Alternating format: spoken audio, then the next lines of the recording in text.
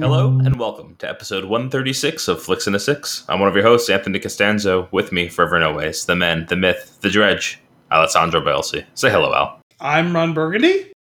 Also returning this week, you know him as the Peanut Gallery, Dominic Bielsi. Say hello, Dominic. No, I'm Peanut Gallery. I gotta be silent. The Peanut Gallery talks too much. That's the whole thing. It's true. It's like the thing that is the Peanut Gallery. Oh, God. We're starting over.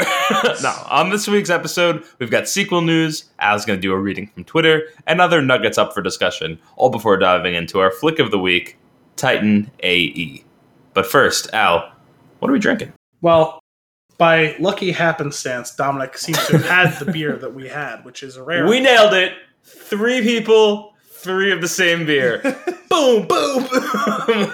So we have, courtesy a friend of the podcast, Alex Firestone, who brought some of these beers over to the house a while back. Sam Adams, Mountain Berry. It's a limited release. It's a light-bodied ale with notes of bright fruit, which it says multiple times on this. It does say that a lot. It's bright and light. This light ale is aged on. Oh my God.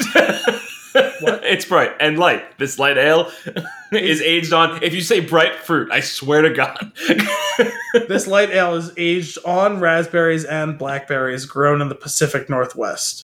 The bright Bigfoot's beer. fruit notes, refreshingly light body, and striking color and aroma make this the perfect brew for changing things up. This looks very pretty.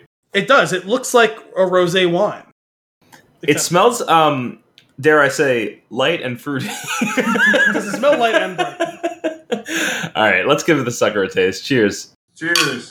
What is that monstrosity? Why do you have such big drinking vessels? What's the matter with you? Why don't you have exceptionally large drinking vessels? Well, we do have large drinking vessels from when we do pints or pints plus, but you have it looks like an actual barrel that has a handle on it. It is a faux barrel with a little metal interior, large drinking mug, and Nice. when I have to drink on special occasions, I use it. I'm upset you didn't drink out of your drinking horn. I'm gonna have to try You this know again. what? I intentionally threw that out just to piss you off.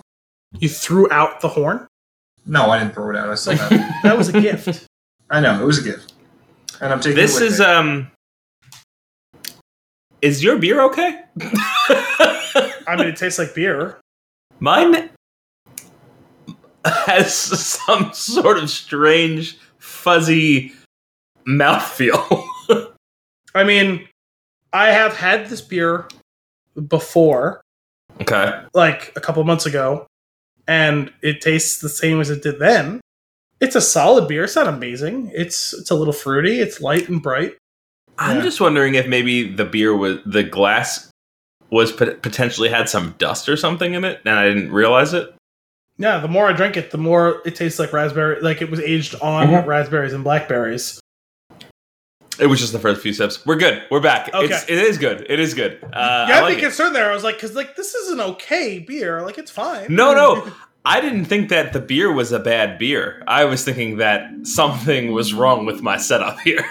Okay. Like either the beer went bad or something was wrong with the glass. I think it was the latter because it seems to have resolved itself. And I might have a belly full of lint. It's not clear. Wait, so now you're saying that you put your glass in the dishwasher, and then you put it in your dryer, and you didn't clean out the trap. Right. I forgot to clean out the trap. That's what it was. You know when you eat the lint. Yeah, You get it. When you throw your glassware in the clothes dryer. Right. Well, I am known for calling the dishwasher the washing machine. So that's. I just did it before. Like I caught myself, but I did it. I'm like, what are your thoughts on This beer? is This is a. I Oh, go taste ahead. some subtle hints of bright fruit. I like it quite a bit, though. Did you I taste think this bright is- notes of subtle fruit? Yes, bright fruit. Yeah, this is an excellent beer for a hike, and I think that's because Brian gave this to me on a hike. And this is an excellent and pleasant beer. And to you always have on a remember your nice, first. sunny, breezy day. And I love blackberries, so literally any beer I can find on Tavour with blackberries, I will buy it immediately. And I hope Tavor is listening to our podcast because I would definitely like to be a spokesperson for them because I've gotten at least 3 people onto the app, so I would like a little bit of change from them, or just give me free beer for a month. They don't want anything. You're just giving them your money. They're happy with their current arrangement. Anthony's friend Jay is also a huge patron of Tavor. Yeah.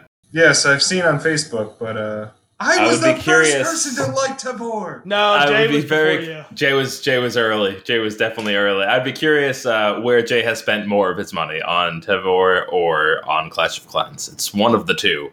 Oh, there's no possible way he spent the same amount of money on Clash of Clans. He was talking about that one delivery that he got that was like $1,000. Jesus. Yeah. Right, no, I know. Jerry's still out. Oh no! He's one of those people who's like saw his credit card bill and realized he spent $20,000 on Clash of Clans. So I was like, oh god, I have to dispute these. I don't know. I know the number last time I talked to him, and I know that he still does it. So I'm not sure where he's at now, and I won't say, but I will say north of that figure. Oh my god! I would be concerned about north of that figure on the beer, let alone the first I can't imagine spending a single cent on one of those. Yeah, it's just they're not for me. I will say I haven't needed to tap into Tavor, whatever it is, on account of I have Frank, and every couple of weeks Frank goes, I have these 6 new beers for you if you would like them. You can pay me these amount of dollars, and every time I don't even respond with a yes or no. I just send him the money. I would say between me and Frank, you're well stocked with a delightful assortment of beer. Oh, the beer fridge? Full. Completely full. Well, how many if you gave me one more, it wouldn't fit. When you were here last weekend, what was it, 14? I don't know. I think it might have been more than that. Oh, no, I intense. bought 14, plus the Newberg beers that I already had.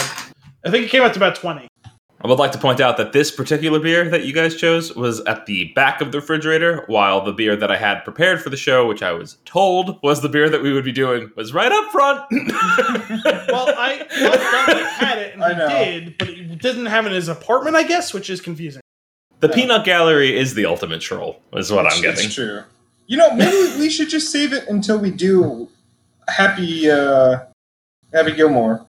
I mean, it would be fitting. It would be fitting. I mean, the artwork of it is I think whoever designed that should definitely get at least a little bit of money from. What is their Happy Madison? Yes, yeah. I don't think it works that way. I think generally you would get sued rather than them give you money. Anyways, I think it's one of those. I don't think Dominic understands how cash flows. I was gonna say it's more of a fair use issue. Yes, whether or not you can draw your own thing that's not an actual scene from the movie. No, I guess it's not. It's an amalgamation of scenes from the movie. It's what? It's like a bunch of scenes that are put together. It's we got All in the Hips, I believe, is going on there, and then Shooter McGavin is standing in the background making his little gun fingers. But I don't remember. I don't have it in front of me. But it's all. Just tap it in. Also looks like it's kind of drawing inspiration from that scene as well. So maybe it's all over. Maybe I can consult you for my future plans for a Lord of the Rings themed jerky brewery. I'm sorry. I don't quite follow what's happening here. Are we making jerky and beer and watching The Lord of the Rings, or are we opening up a jerky brewery, which is the first of its kind? Yes, the latter. It's gonna be right next door to the restaurant / tattoo parlor. Yes. Ruby Tattoos Days. We will also be streaming Lord of the Rings just every night of the week because. Oh yeah, I'm not going. That's wow. That's how that's going to go down. I'm pretty disappointed that you won't be trying Al's beer that's going to be Lord of the Rings themed and my jerky that will also be Lord of the Rings themed. Speaking of which, in the rush to get you all of those beers, I forgot to give you the Al's Ales Golden Ale. God damn it, man! I guess I shouldn't have said anything because you didn't miss what you didn't have. This sucks. Wow, the thing is, I remembered shortly after you left, and had things gone differently, probably would have figured that out sooner. But what are you gonna do? It'll still be there for me, right? Yeah, you hold on to it. Well, if I don't drink it all, but no. Well, it's like I don't know, like in less than a month, we'll probably be doing something Lord of the Rings related. I mean, So. we still haven't Yes. put a firm date on it, but yeah, sometime in the next month or so. All right. Yeah, so I'll get it then. So what are our grades for this beer? I'm on going the thumb scale? Thuckle. You gonna give us one thuckle? Yeah, one Thuckle. Just the It's thumb this. knuckle, like not a full thumb, but just like a knuckle, so half a thumb. One thuckle, as we've termed it the last few weeks. Yeah. If you're feeling real squirrely, you can give it 2 Thuckles, and then you can figure out where does that stand. Is that a thumb? full Is thumb? Is two thuckles? Is two thuckles not just one thumb? It's, I guess if you don't want to say it, I feel like that's like I don't know. It's like a 0.9. You know, it's not quite into the next number. Because I feel like I'd give this one thumb. I'm not ready to give it 1.5 thuckles. 1.5 Thuckles is 3/4 of a thumb. No. One thumb and a Thuckle? Is that? Oh, okay. Okay, so a thumb and thuckle. Welcome to Meth with the beer and movies. Thumb, I'll give it. I was thinking between a thumb and thuckle. Got it. Dominic, what do you give this? I don't know about you guys. I feel like certain beers taste better in certain circumstances. So if I'm on top of a mountain drinking this, I would give this a good 8 out of 10. Ooh. In my apartment with the sweltering heat because you made me turn off the fan, I would give it like a 6.5, 7 out of 10. So 8 out of 10 thuckles. Yes, 8 out of 10 thuckles. It sounds like you've turned on another fan. I'm just assuming it's your computer. I don't have any other fans on. No, it must be the fan on your computer. It's Yeah, all I guess so. Also, I don't know, Anthony, if you've noticed, but since he moved to that position, Dexter is occasionally popping up in the corner over his shoulder. Yeah, Well, I see him. I didn't see him at first because he kind of blended in, and it was only the very top of his head, and then he dramatically popped his head up and slowly retracted back down to the couch. Yes. He's All quite right, the so- sleepy boy. So I got a Thuckle. Al, you're at One thumb. 1 thumb, and Dominic I'm at 8/10 of a thuckle. 8. doesn't- 8/10 Okay, that's of a thumb? really low. That's like barely anything. I am at a firm 7 out of 10. Well, 8 remember out of 10 if we are hiking. we're on Okay. a two. We're on a. How does that translate? We're on a 2 thumbs down to 2 thumbs up scale, so it's Right. what 8/10 of a Really? thuckle would be what, like 40% of a thumb. You know, I'm new to your guys' I'm not sure about the conversion exactly. I'm going to go with 40% of a thuckle. No, 40% Oh, of a man. thuckle is not the same thing. At your beer jerky place, we are also going to hold classes in Thuckle math. I mean, please do, because I am just so lost. Thuckometry?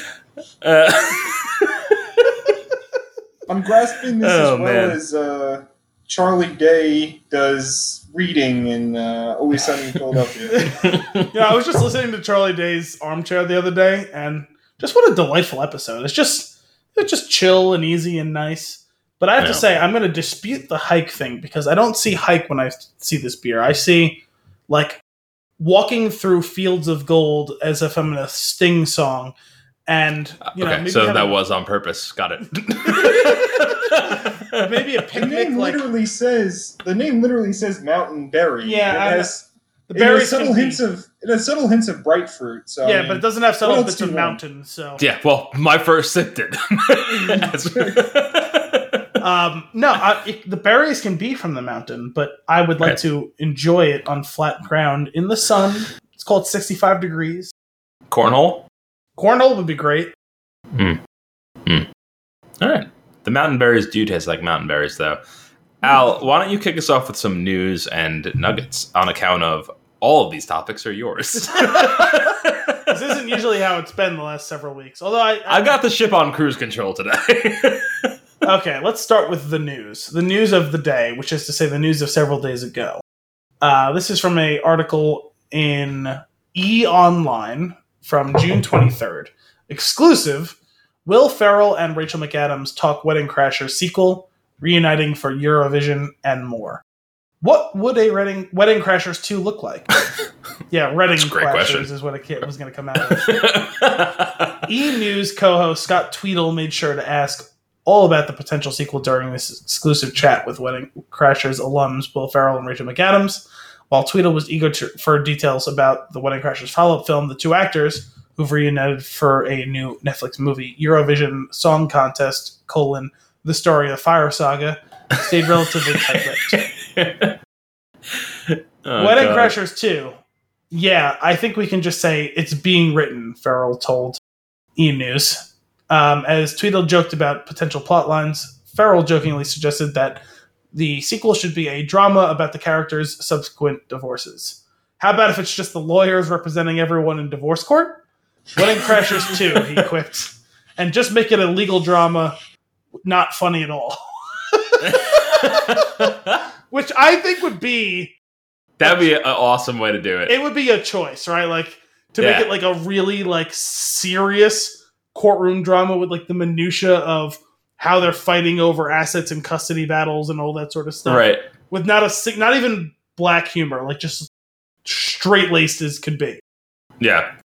Yeah, that that would be awesome. Also, like, he's known to be telling the whole truth during these interviews. There's like old ones about Anchorman, and like it sounds ridiculous, but like those were the actual plot lines. Oh, you're talking about the one where they crashed the plane and they're on Monkey Island? Yes. It sounded great. I can't believe they didn't make that movie. It sounded great. It sounds fantastic. There's there's a handful of interviews with people talking. It's like one of those things that like it's come up in interviews so many times with different people that have been involved in the movie, and either they are all playing this ridiculously elaborate long joke, right, where they like rehearsed this whole thing, or like they all like legitimately remember what the movie was going to be beforehand. And like I keep hearing this story of this one scene of them having crashed the plane and deciding like which one of the group they're going to eat first, but in the background you can see the golden arches. I don't remember that specific scene. Dominic, have you heard about that? What the original Anchorman was supposed to be? No, I haven't. Please do tell. So the big picture was it was going to be like the four of them on a plane traveling from whatever destinations, and on the same plane they were going to be transporting a bunch of like ninja stars and like weapons of that monkeys. sort, and also transporting a bunch of monkeys in crates, and they were going to crash land on this like island, and it was going to be like a survival all-out war against these monkeys in which the ninja weapons had been divvied up between monkeys and humans, and who was going to win and survive and all of that. So Jesus. good. I would watch that movie. I'm a little hesitant about this Wedding Crashers 2. Same. You know, every single comedy sequel seems to do poorly. Anchorman 2 was garbage. Zoolander 2 was wet garbage that's out in the summer. Like, Anchorman 2 was garbage that was out in the winters, at least the cold, dead in the smell. But no, I'm just worried. I think it was a wrapped up story. Like, I loved all the characters in Anchorman and in Zoolander. I just don't think it needs to be done. And I'm worried, especially after some of the last, Will Ferrell comedies, I really haven't enjoyed very much. I have to say, I don't understand why they didn't just do, instead of Anchorman 2, they just did the original plan for the sequel. Because if they couldn't get that movie made the first time, why wouldn't they have had the cachet to get it made the second time? That's a good point. I'm with you, Dominic. I'm not like super excited or anything about this. It's like there's plenty of movies. I love movies, but there's plenty of things that don't need a sequel. Like they're just like they're great. Like they're standalone. Like there's no adding to that story. I feel like can only do it harm. I would say I would be more on board with them with all of those characters doing another. Not the characters. All of those actors doing another movie. Agreed. And like different plot, different relationship, whatever. Like I think the part of what makes that movie great is the chemistry and the writing. Like you can have that again somewhere else. Like it doesn't need to be in Wedding Crashers. We need more of that because the Garland Deus model needs to be embraced more in TV and movie where, hey, we all love working together. Let's do it again, but it doesn't have to be a continuation of this story. Because Wedding Crashers is a self-contained story. We don't really need to find out what happens to those people down the line. I mean, I won't rule out that they could do a decent job of it, because of course it's possible. But it's hard with comedies doing sequels, and it's even harder when it's 15 years later, a la Anchorman, a la this situation. I mean, like 22 Jump Street was still pretty funny, but there was like 4 years between those movies instead of 15. Mm-hmm. So the few sequels I think that were actually good for comedies was Ted 2 and 22 Jump Street. I didn't see Ted 2. I also wasn't like the biggest fan of Ted, but that's not. I love both Ted movies. I really, really liked the first one. I think the second one's just okay. There are some funny scenes for sure, but overall, I don't feel it measured up to the first one. I don't think you could ever label it as bad though, like Anchorman 2 or Zoolander 2. It's not as bad as that, but I still wouldn't call it good either. I enjoyed it a lot.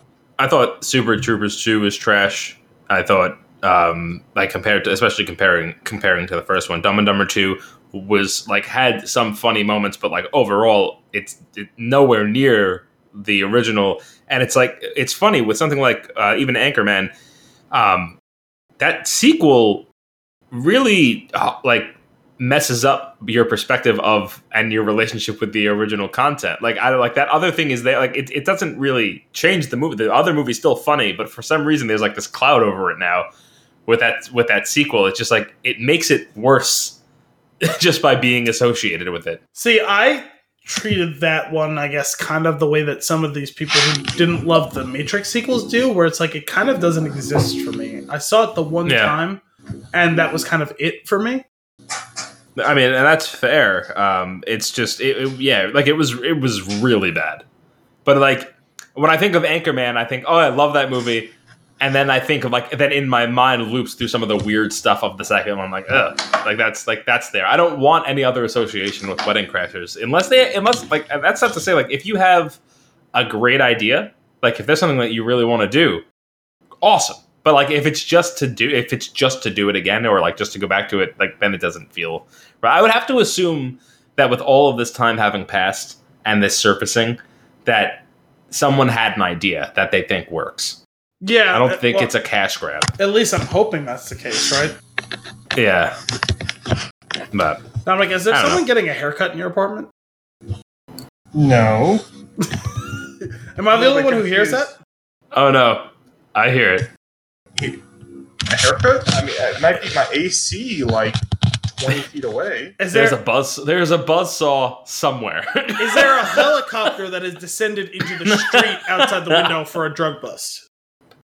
Wait, don't say or move. Leave your computer exactly where it just was before you moved it just now. Stay there. Yes, it's finally come out. Move. Okay. How do I finish the rest of my bright fruit? Oh god, it's back. It's back. Oh god, the sound is back. Sorry, I really don't know what's happening or what's causing it. Honestly, the only thing that's creating any noise in my entire apartment is my AC unit 20 feet away. Well, I can't see your hands. Have you been using a tuning fork outside of the camera? That could be it. That could be what it is. It's got to be the tuning fork. What is happening? It's because you've been holding the computer. Is that a theremin? It's because you've been holding the computer in the air. Maybe keep it on a solid platform. Oh yeah, keep it down. Keep it down. You're good. It's all right. Cool. We're good. We troubleshooted. That's great. It's all better. We all feel that Wedding Crashers 2, don't do it unless you're really going to do it well. And there's a high bar there. Don't fuck it up. It's back. Ow. It's back. You got a reading for us? I do. Do you want to do the reading now? I want to do the reading now. I also remembered I had another, not a new so much as a reckless speculation, etc., so on. Oh, I want that. Give me reckless speculation. Well, it's not going to be one that makes you happy, though. Oh. So I'm just going to throw this out here because I largely don't want to engage with... Actually, I don't know. Considering... If you consider our three perspectives on the new Star Wars trilogy, where Dominic largely hated it, you largely loved it, and I was kind of in between the two of you. Right. There's been this rumor, and it's totally unsubstantiated, which largely leads me to believe it's not true, and it's just wishful thinking in the way that some of this bullshit has been. There has been this rumor floating around that Disney is in this big internal fight supposedly pitting Jon Favreau and Kathleen Kennedy against each other, in which they're going to create some sort of alternate timeline thing that would erase this recent trilogy the way that like Flashpoint type of thing would do, like, or Crisis on Multiple Earths or whatever type of thing, or the comic book thing where they create an alternate timeline and the thing doesn't exist anymore and they start back from a certain point and whatever. I think it's the stupidest thing I've ever heard for a Star Wars thing, and the mechanism they're talking about is the world between worlds that Palpatine has access to. It's a feature that you can't do this. It's in Star Wars Rebels, and my opinion is similar to yours, Anthony. We all survived the prequels. We can laugh about them. Yeah. We can survive this too. Whether you loved it or hated it, we can survive this. It's going to be okay. Like you can keep making movies and TV shows and video games. It's going to be fine. We'll find the funny in it. We'll find the good in it. We'll find the bad in it. And everyone's mileage will be different, and that's fine. Obviously, we need some distance from it the way that we have with the prequels, right? 15 years since they ended. We're going to be okay without having to erase it. Just leave it alone. It happened. It is what it is. Learn from your mistakes, whatever they were, and just do better. Yeah, I completely agree. That's the way to approach it, because if you go through some ridiculous retcon, long con retcon is what I'm going to call this, of like building in some mechanic that can help you undo changes, that's going to turn me, the person that likes it, against the whole thing. So as much as I agree with that, I will say the mechanic already exists. You haven't finished Rebels. You put it on hiatus for a while. It's a thing that exists, the mechanism that's suggested here, but the way in which it was suggested proves why it's speculation. Yeah. There is a world between worlds that exists in canon in Rebels that Palpatine has access to. I would say if they're feeling strongly enough that they want to change how it went down, I would respect it more if they just made another one and change like a replacement movie, and like then it can go down in the history as this very strange thing that exists. I'd actually appreciate that. I think that'd be so cool if kill it. If you want to do that, and do another 9 or something, and like have like all the stuff that you've released for it, like just be this strange thing that's out there that I don't know, eventually is worth something because the copies of them will run out. You know what I mean? Like something bizarre like that. So you're saying, I'd be more on board with that. You're saying let the recent past die and kill it. Oh, come on, you beat me to the point. You dick. What's it called? I have not seen all of Rebels. I have seen The World Between Worlds. I won't speak to it too much because I guess Anthony is a little bit behind on it. I didn't like that whole concept of Star Wars, but I'll let you formulate your own opinion with it. I will say that at this point, I don't consider new information about Star Wars spoilers. I'm happy with where I am, so if you want to talk about it, feel free. No, and well, it did seem like you were I've heard the rumor that Al is speaking about. I haven't looked into it too much. I don't want them to retcon it as much as I don't like it. Just let it be what it is. Yeah, let it be and make new stuff that I do like The Mandalorian, like the 7th season of Clone Wars, like this potential sequel to Rebels that they're possibly making, like the Ahsoka. Jedi Fallen Order. Yeah, I love Jedi Fallen Order. Make that new stuff. Just inundate me with good Star Wars content that makes me forget about the atrocious pile of shit that was the sequel trilogy of Star Wars. And I don't know how you love it, Anthony, but it's not a criticism. It's just I found it severely lacking. And I had my rose-tinted goggles on because I was 6 years old and got the action figures and saw Phantom Menace in theaters. After having some time away from it. And me and Brian are largely of the same opinion on this, is that the prequel trilogy, while it has many issues and faults, it knew what it was trying to do, and it successfully, I think, achieved its purpose. This one was just a steaming hot pile of garbage that was a mess of creators fighting against each other.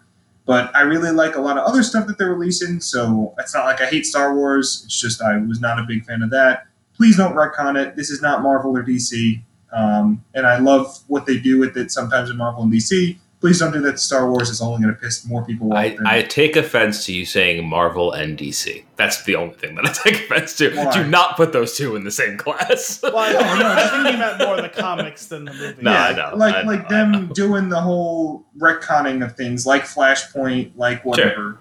Sure. Mm-hmm. And I love Flashpoint, but just don't do that to Star Wars. Just don't do it. Mm-hmm. It can be its own thing. And as far as, I don't want to get into it because it seemed you were enjoying Rebels for however much you've engaged with it. Oh, yeah, I do like it. Because that whole World Between Worlds thing has a very, very specific plot point that it is tied to, which it almost comes off as it's built there for retcon itself. But it's on a much smaller scale than what we're talking about. Mm-hmm. It's really just about concerning one specific character, so I'm kind of okay with it. I don't like using that wholesale, and even with it, there do seem to, even though they don't fully explain what the rules are, there are rules and there are severe limitations to it. And this would be granting it too much power. Those limitations would no longer exist on it. Mm-hmm. So I don't like it, and I don't get. You made this whole big deal about turning all these other things into legends and making this canon and all that sort of stuff. If you're going to do it, just own it for however much it is or isn't a mistake. Just own it and move on. Yeah. No, I'm with you. Don't backtrack. Honestly, changing direction is what got them here in the first place. So yeah, and it was listening to the wrong people, but it's fine. We're here. That was a big part of it. So I will. Oh no, I lost it. Son of a bitch! I had this thing set up for us for the classic Al. No, it's not my fault. It's Twitter's fault. Leave me alone. Wow. While Al is looking, can I put my one little piece of new news out there? Of course. So I follow 3 Star Wars channels on YouTube. I'm forgetting the name of one of them. 2 of my big favorites. YouTubes? Yes, on the YouTubes. It's called Star Wars Comics and the Stupendous Wave. I know there's a third one. I just can't remember the name of it. And one of the 2, I was watching a video yesterday as I was driving home from work, and they had... Hang on, we're going to have to unpack that. Well, did you just say you were watching a YouTube video whilst driving home from work? More listening, you know what I'm saying. Not what I was hoping to hear. You don't need to watch it. It's just a term I use. It's just something I was listening to. You had it on. It's just discussing new announcements. Okay, you please tell me I want you to tell me that you were listening to it. That's what I need from you. Okay. I just use the term watching because that's just otherwise I have to come take your license. You know what I mean? Like it's one of those situations. I was listening to a video on YouTube as I was driving home. From, I believe it was Stupendous Wave, and they said the announcement that Ewan McGregor spoiled the name of the Obi-Wan series. And you guys are going to love this. It's not Obi-Wan? No. Obi-Wan, a Star Wars story. No. It's Hello There. So he was trolling the shit out of everyone. So they asked him, I forget whatever it was, I can't remember what setting it was that he was interviewing with, and they said, so do you know the actual title of this series? He's like, you know what, that's a good question, and I think we've come with a good name that we like. He's like, Hello There. And I was like, he is a master Jedi in terms of trolling. I like that. Can we go with that? I want to. I really hope so. I want to play this. I have somewhere in an attic here or at my parents' house. There's that Obi-Wan Xbox game, and I really want to play it again. I don't think it was good, but I know I enjoyed it. Oh, that one we were talking about a few months ago? Yeah. It was about the Phantom Menace, essentially. Was it? I don't even know. I just know it was called Obi-Wan. Oh, isn't that what you were saying? I thought you said most of it followed a lot of like. I think so. A bunch of it did, but there's like more to it. I don't know. I have to play it again. What a weird time. What you got your? Did you figure out Twitter yet? Did you learn how to Twitter? Twitter. I don't know why it like reset and like I lost the thread. So anyway, I will tee this off by saying first, rest in peace, Carl Reiner. I feel like I don't know why. I feel like you'd be someone who was like a big Carl Reiner fan. Is that accurate? Accurate enough. Like I know his face, and when I see it, it brings joy. But I don't know. I can't off the top of my head. I can't think of like a movie. Well, it's funny because I know he was an actor, but he was an actor. He was a writer. He was a director. I know he was responsible for the Dick Van Dyke Show. I know that he Right.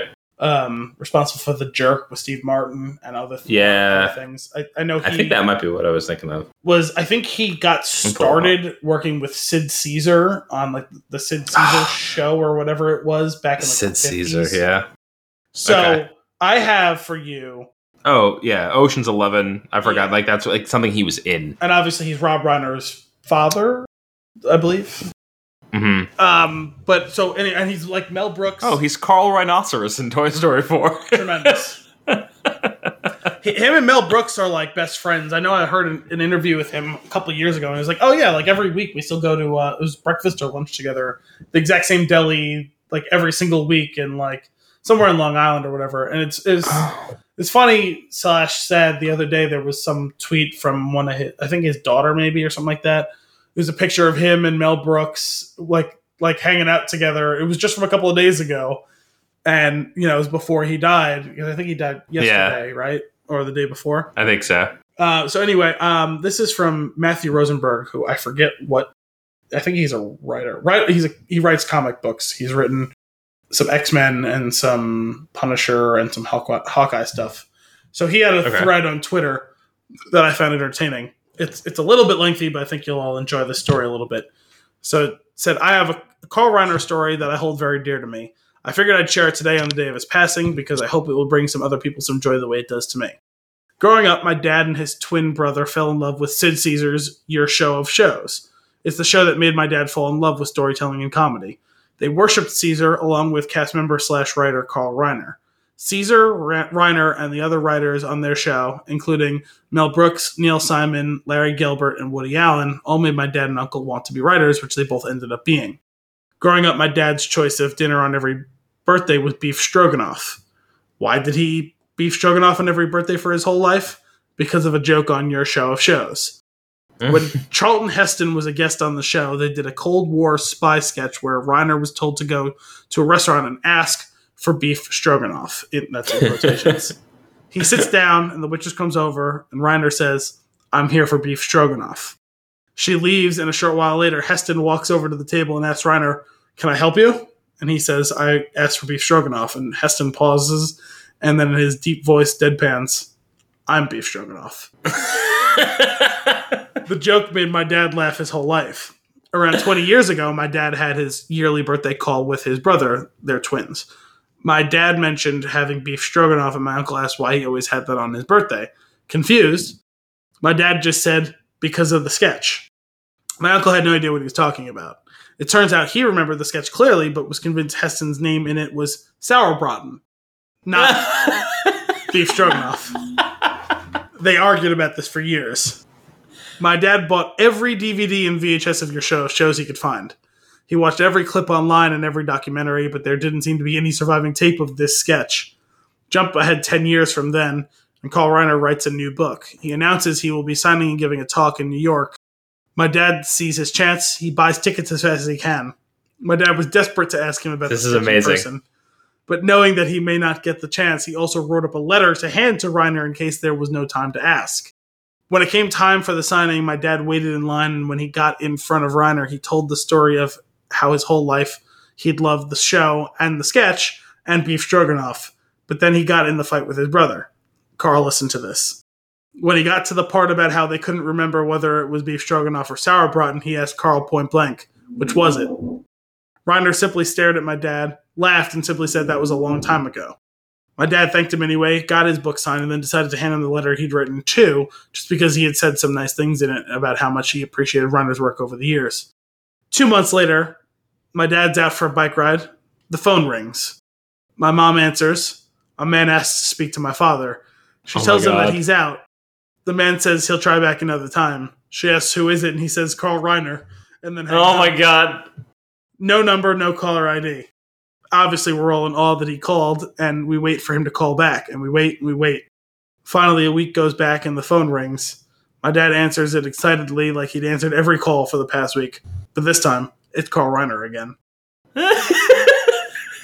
He says he read the letter my dad gave him at the signing, and he found it so touching he wanted to share it with, quote, the others.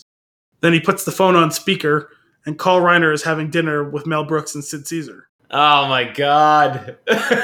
They're calling my dad to answer his question about a sketch from 50 years ago.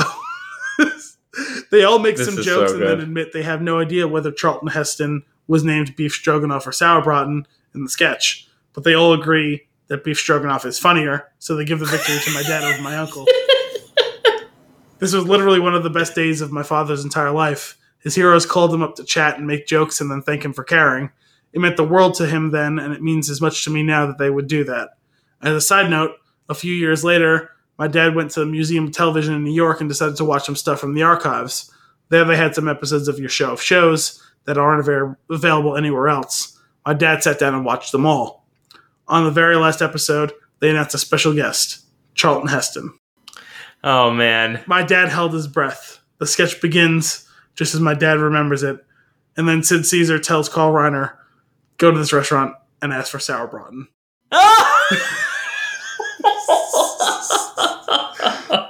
Oh, man. So that is such a great story. Right? So even your heroes get it wrong sometimes, but I love that my dad made the joke funnier. Thanks, Carl, for inspiring my dad to be a writer, and thanks for being so kind, generous, and warm. He tried to follow in your footsteps in all of those things, and I'm trying to follow in his. Man, there is only, the story is perfect. There is only one very minor missed opportunity, and that is when his wife asked who it was, he should have said Beef Stroganoff. Oh, man. That's a feel-good one. Right? That's I love a gem. that story, especially, in a time where it's very sad that he died, and he was over 90 years old, I think, so he lived a long, full life, and he'll be remembered by many people, both through him and his also famous son's work. Right. But that's an incredible story. And hopefully everybody listens to this, because that really is a great story. Right? I love it. I love stories like that. And, I love when creators who become famous still have an appreciation for those who appreciate them. It requires a bare minimum of effort, and this was above and beyond a bare minimum of effort. So I really appreciate stories like that. For sure. Man, there must have been something real touching in that letter. There's some phrase or sentence that really hit home and connected them, I feel like. Right? Yeah. Man, we're done. That's it for the show. This is what a high note. You know what I mean? No, but seriously, you have another nugget of discussion? Yes. So I saw something. It was either last night or the night before. I don't remember, on TV. Something I haven't seen in a very long time. Do you know what that thing was? No. I saw a new trailer for a movie. What? No, I don't believe you. Yes. Can't be done. Real thing. Movie dated for release in theaters July 31st. It's a bold move. Right? Yeah.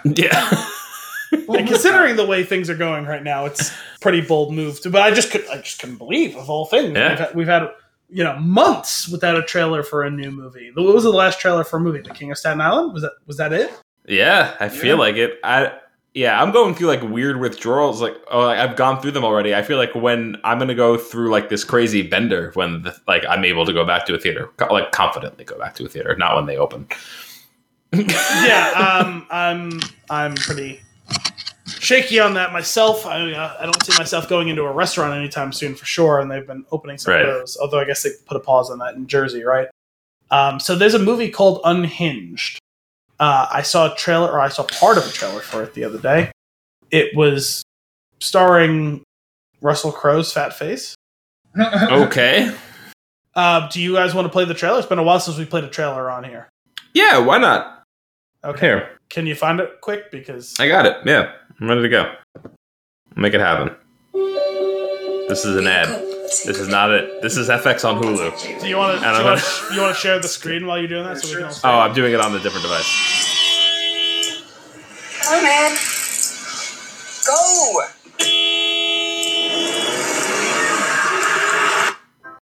Jesse, Cool. I have no idea what's going on from your... I completely botched that, so this is horrible. Please bear with me. What I was trying to do was go full screen, and I closed it entirely. So there's tremendous, incredible. Record-breaking phenomenon. Here we go again. Was I too mean to Russell Crowe? There we go. I think so. That's what it was. All right. Come on, man. Go.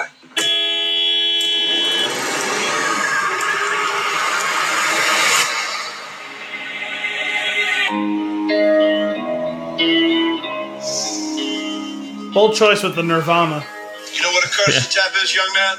Sounds like this. It's light. It's friendly. I'm sure that's what your mom meant to do. No, it's not. Mom. Oh. Having a kind of a hard time lately. I'm sorry. Accept my apology. Just ignore him. Well, if you could just do the same, we could press I reset. don't have anything to apologize for. Can you go, please? What is happening here? I hope this entire movie takes place in these two cars. Oh. Is that a hammer? Ma'am, are you okay? I'm pretty sure the guy in that truck's following me. He's road raging. Why don't you just chill, man? Go your own way. Missed opportunity for Go Your Own Way to play. I don't think you really know what a bad day is. You know it. But you're going to find out. Oh.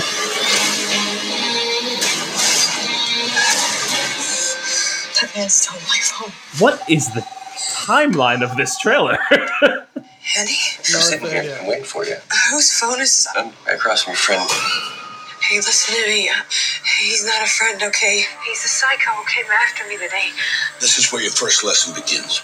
Give me my phone. Is that the guy that loves milk? Put him back on this goddamn phone! No, I can't do that. I couldn't tell from him. Yeah. What do you want? I need you to learn what a bad day really is. I need you to learn how to say sorry. And you're gonna learn through violence and retribution. Sounds like you're waking up. I'm wide awake. You better bring your A game. Oh my god. This is 'Cause you're gonna need it. Oh, it's entirely seamless. a long trailer. Yeah. Alright. Oh, yeah. Okay. Call it Road Rage the movie. Only in theaters July. Call it the nail in the coffin for movie theaters. That That's looks kind of funny. that looks terrible. I'd say you'd have to be unhinged to go see that movie. Well, at least in a COVID world in theaters. Well, that's what that's kind I would like to point out that the trailer goes on for roughly 3 days, and they're all over the map with the storyline in the trailer, but there's one core piece of them being in the car with the other guy in the car threatening them. And we keep going back to that. And I just don't understand how the rest of the story is going to interplay with that at all. It's going to be weird for them to have a whole like feature-length film when 45 minutes of it is in that one scene. Right. Exactly. That looks what's it terrible. called? This is like that meme where it's like, all right, I'm sorry for being rude. And Man, this is why I'm we can't just have nice thinking things, because it like would've we want movies, we're going to get this, then all of the movie theaters are going to close. That's what's going to happen. Yeah, and it might be because of the movie or it might be because of the pandemic. Who knows? It's hard to say. It's really a bold strategy to say, every other movie is They're canceled both itself. equally bad. Sorry, that's rude. I didn't see the movie. Say it's bold for every other movie in the world to have canceled itself, and for them to be like, nope, we're going to market this bad boy. Yeah, hold my beer. Should I risk death and horrible scarring of my lungs for Tenet or some other delightful blockbuster action movie, or this? Surely this will be what I risk my life for. God, that looks bad. It looks so I haven't seen the trailer in a long time, and you would think that maybe I would have been seeing it through rose tinted glasses or something. But like my someone Lord. wandering through the desert and seeing an oasis. Yes, Right, but no, I'm just like, I'll stay inside. Like that's what that trailer did for me. Was Oh, I too man. mean to Russell Crowe? hey, Maximus has feelings too, Al. Yeah, it was. I don't know. There was something there was something about the way that he was holding himself where I understand where your rage came from. It's not nice, but neither is making me watch that trailer. So I don't know. Maybe you're just you're a monster is what I got. Net neutral is what I'm saying here. Yeah. They equal out somehow. Oh man. Oh, Jesus. That was hard to watch. Man, we were on such a high before this. Well, you know that I have to. Now I'm flustered. I have to rein you back in a little bit. Jeez. I mean, you have to realize that at least 45% of this show is me trying to make you uncomfortable, whether it be that's fair because I make a joke at the perfect timing that makes you accidentally snort beer through your nose, or whatever. Yeah. Play a terrible trailer. Read you nerd porn or tour. Oh God. Read you selections of Bob Honey Who Do Stuff. No. Okay, we're done here. It's time for fun and games. I've got a quiz today, and on this quiz, it's a little long. It's like, I don't know. I think it's like, so it says 5-minute quiz. I don't know where they're getting this gauge from, but thought we'd do something different. There's a lot of questions on it. This is going to be a joint quiz. We're going back and forth. You're each answering one question at a time, and then the result is for both of you. Okay? We're going to see what happens to your two minds. So you could choose to either answer how you want to answer how you think works the best for both of you, or really just try to get weird about it. This is your mind's weird. This is your mind's on joint quiz. This is your mind's on watching the trailer from Unhinged. So, which classic sci-fi character are you? I tried to find some Titan AE quiz. Shockingly, I could not. Shockingly? I did after like, I don't know, what about the 10th page on Google search results, which is a dark place. Like, you never want to be that far in. I found something that was like Titan AE character personality quiz. And then I clicked it and I was like, this is a GeoCities site. This is amazing. Then I answered all the questions and then it crashed. And I was like, I've definitely, something horrible's happened to my machine, I'm sure, from that. But whatever. Yeah, you got a virus, and when you click on it one of these days, instead of Dennis Nedry, it's just going to be a dredge going, didn't say the magic word. But in, the dredge language. All right, so, Dominic, we're going to kick off with you. All right. Okay. What is your all-time favorite sci-fi movie? Star Wars, Alien, The Matrix, Avatar? Star Wars. Okay. Al, which of these categories are you most interested in? Space travel, alien invasion, time travel, or robot fiction? Space travel. I'm with you. That's what I picked. What would you do if you encountered an alien, Dominic? Kill it on sight? Find out what its goal is? Take it as a prisoner? Try to communicate with it? Find out what its goal is. This is literally the start of Mass Effect Andromeda. I was going to say, right? I was like... Al, would you voluntarily go on a trip to an unknown planet? I think that I would. Yes. Heck no. I'm not sure. I'm not sure. Okay. Yes. Dominic, what would your role be on the ship? The commander, the flight engineer, the mission specialist, the scientist cosmonaut. Is that an Armageddon reference? I think it is. I'm also fairly certain we've done this quiz before. There's no role of the comedian who cheers everyone up when missions go sour? No. So you're essentially going for the engineer. What's his name? Is it Ken Donnelly? Yeah, Donnelly, engineer Donnelly. So that would be flight engineer. I think. Flight engineer. All right, cool. Al, what type of weapon will you take with you? My army, my mind, my gun, my bare hands. Is an army a weapon? My mitts. Everyone has the right to hang a pair of bear arms. Yeah, I don't know. I guess my mitts. Okay. Dominic, you're assigned to a mission that will probably cost your life. What do you do? Request additional help, and in parentheses, I'm not going down on my own. Wow. Get someone else to do it. I don't know what to do. Proceed with the mission. Get some help, I'm not going down alone. Nice. Wow, selfish bastard. You're sick. We're going to take out more of the enemy, though. Al, are you a leader or a follower? Leader, follower, a bit of both. I do my own thing. A bit of both. Dominic, what are you fighting for? Supreme power, enlightenment, peace, salvation of the human race. None of these options is a girl worth fighting for? That's true. No, enlightenment. Okay. Al, which of these spaceships would you like to own? Star Destroyers, the USCSS Nostromo? I'm not. What is that? That's from The Expanse. That's for, Oh no, sorry. No, sorry. that's That's Alien. Sorry. Wrong thing. Engineer ship, USS Enterprise NCC 1701. Wait, so Star Destroyers, the Nostromo from Alien. Mhm. What is then just a generic engineer? It just says engineer ship. I think that's also from Alien. Oh, is Like that giant the U from engineer? Prometheus. The giant U ship from Prometheus. Wow, I was thinking that what's their ship called in the Matrix? Wasn't that an engineer ship? Oh, Well, what kind of, is but it's the Nebuchadnezzar. yeah, the Nebuchadnezzar. No, I know, but like, wasn't like a class? Oh, it doesn't matter. I think that they're talking about the engineer. Like The answer is Star Destroyer. Yeah, so. I was gonna go with Yeah, that. of course. Dominic, how do you prefer to travel? By plane, on foot, by boat, by train/car? By foot. Men are not supposed to be in the air. He's afraid of planes. I hate planes. Oh, I didn't know that. I don't like flying at all. Which planet would you consider moving to, Al? Mars, Mercury, Venus, or Jupiter? Pass. All of them are wholly inhospitable, and I guess Mars is the only one that's like adjacent to hospitable and still wholly inhospitable. So Mars. Yeah. Dominic, do you trust technology? Yes?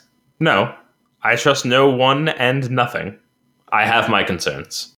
I have my concerns because Skynet is not far off. Also, What kind of I character- like how they snuck Ron Swanson into option 3. Yeah.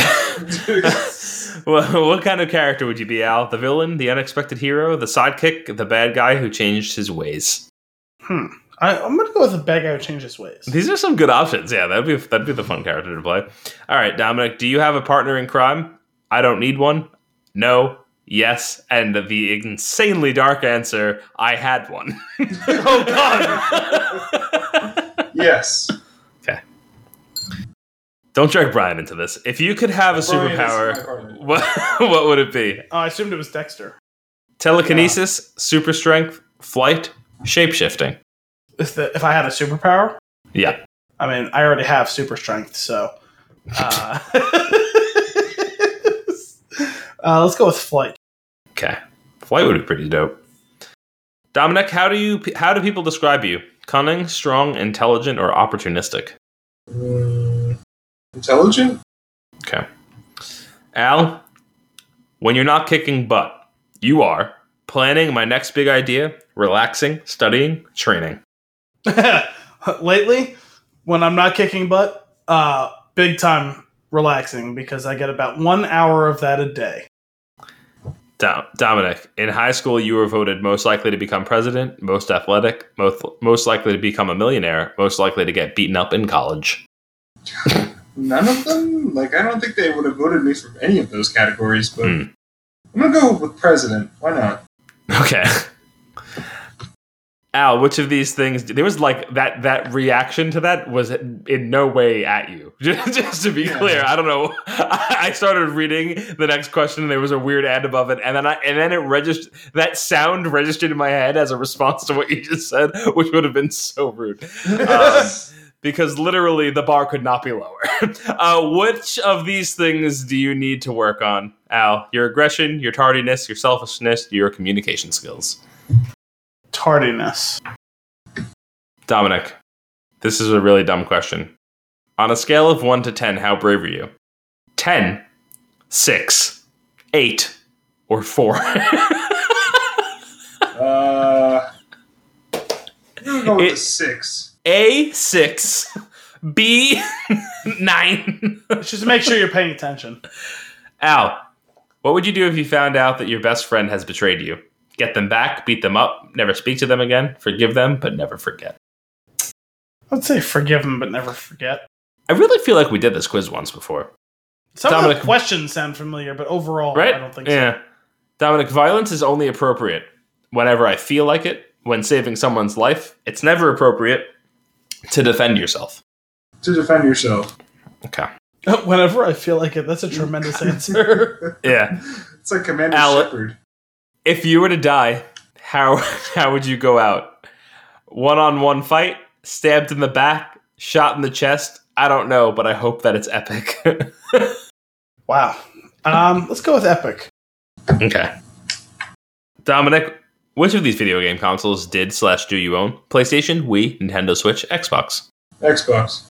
Al, which DC villain is your arch nemesis? Lex Luthor, Darkseid, Sinestro, or Brainiac? Let's go with Lex.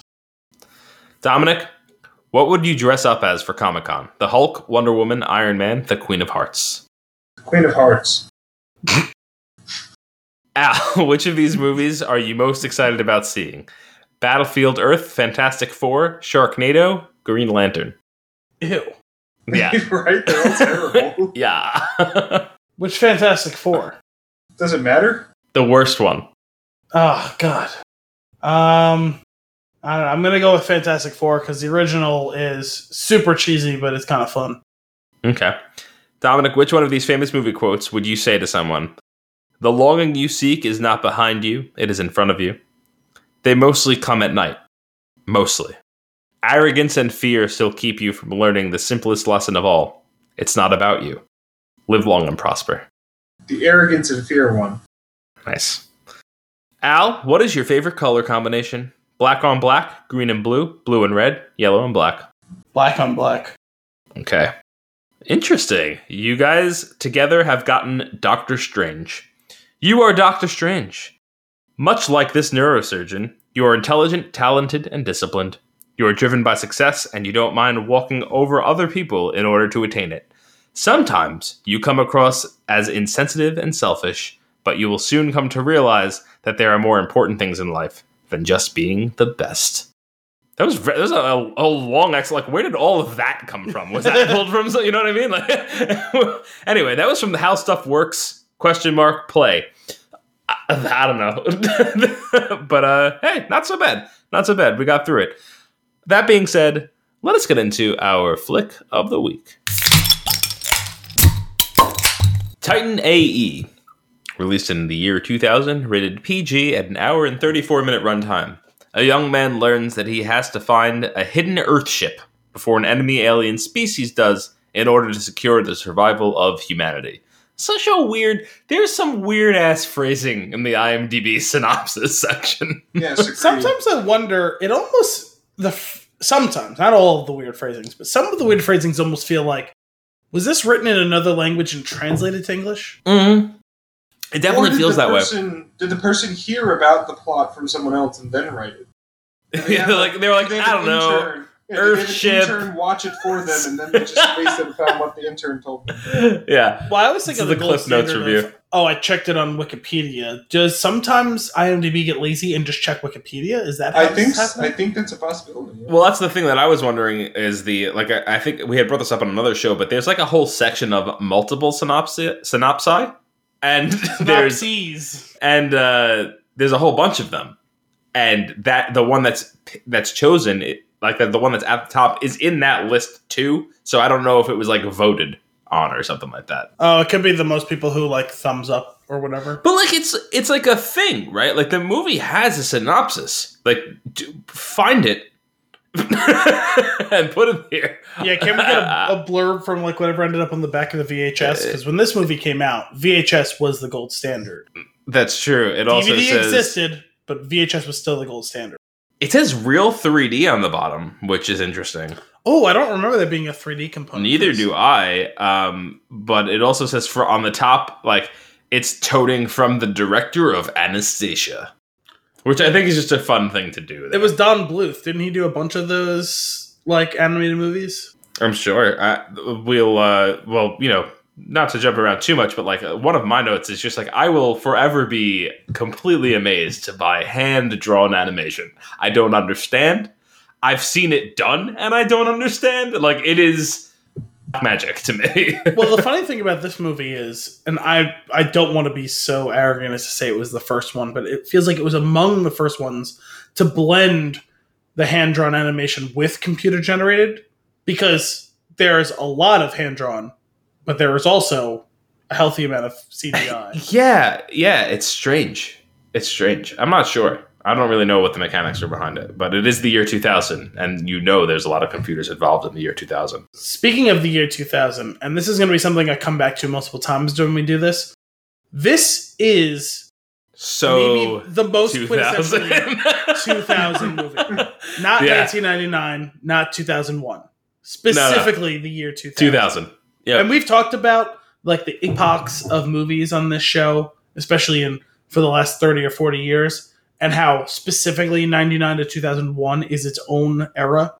Uh-huh. But I think this is the most 2000 movie we've ever done. The only other contender I think might be, and I have to double check as I'm saying it, but was Bedazzled 2000? That's I think so.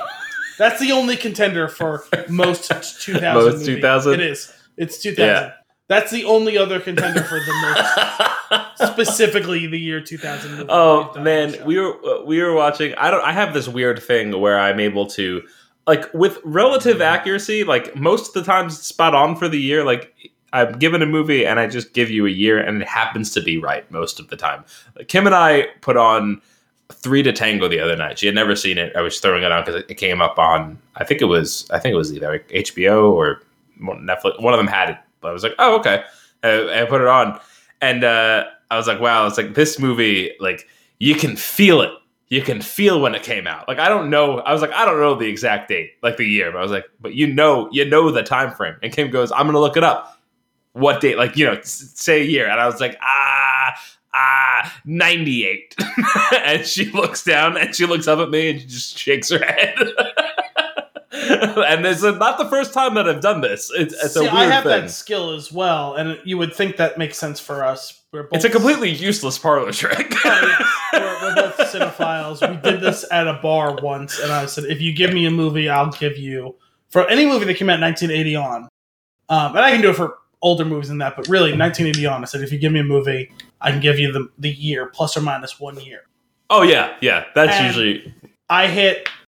I think we bet drinks on it. I hit 4 out of 5, and the one I missed, they picked a fucking foreign movie. It wasn't like a U.S. box. Not something that office you were familiar. movie. Okay, that's. And I was like, Movie. it is actually a famous movie. It's that movie. I think it was about Brazil or set in Brazil. It's like Children of God or something like that. It's a famous movie. It was like nominated or won like Best Picture or something like that in like 2001 or 2002. Are you talking not Children of Men? No, not Children of Men. Not that one.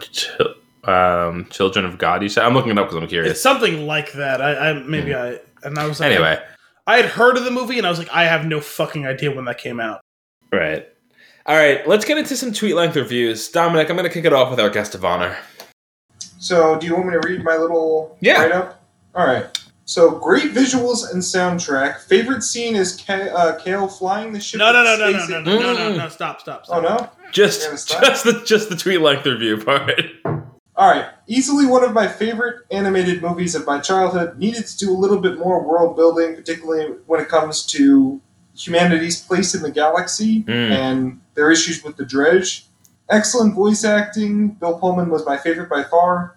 He's a veteran of fighting genocidal aliens. I was saluting him while watching him on the 4th of July years ago. I am also upset it did not release on the 4th of July. Oh, man. 7.5 out of 10. Soundtrack, 10 out of 10. Voice acting, 10 out of 10. Okay. Wow. Okay. In Dominic's defense, he does not have a Twitter account, so he does not know the length of a tweet. Right. Though I did say 140 to 200. The year was 2000. A little bit long-winded, but it was an excellent job of a brief review. Yeah. What do you got? I thought you Al? said that your least favorite was part of your little. No. I That's said it. the It's things just you need going just into things the to have episode are prepared. Tweet length review. It's fine. Space. Grade. Space. Favorite moment. Space. I think you're looking for comma. Either one of them. Well, because comma is the punctuation you're reaching for, sir. Well, I think either one applies because there was no space between the tweet length review and his favorite moments. It's just Hey, right it's my through first it. time doing this, all right? Give me some All credit here. right, Al. What do you got for me? This was better than I feared. I was concerned the nostalgia would drive my enjoyment, but it's actually solid for a kid's movie. Very of its time. Yeah. 7.5 out of 10. Nice. Okay, we're all pretty close on this one. Wait, hang on a second. Dominic, what was your grade? 7.5 out of 10. Oh, no. And I have here a guilty pleasure soundtrack, including Lit and Creed. Check. Intense action sequences. Check. Sci-fi daddy issue. Hella check. Titan AE is a surprisingly mature, although fairly cookie-cutter sci-fi action adventure with an even more surprising amount of genocide for an animated movie rated PG. See? 7 out of 10. Okay, hang on a second. This is really important. You mentioned Creed. Yeah. Can you extrapolate on that? Expound on that. The song Higher is in the movie? Yeah, where? Because I did doze off when I was watching this movie, but the thing is I remembered for sure that song was in the movie, and I don't remember where it is. Is it when they're flying on Dathomir? Is that what it was? I don't remember. It's in there. I know it's in there somewhere. Whether it's in the credits or I think it's in the actual runtime of the movie. So I was so sure that song was in the movie before I put the movie on. I don't remember hearing the song, and I was like, have 20 years of my life been a lie?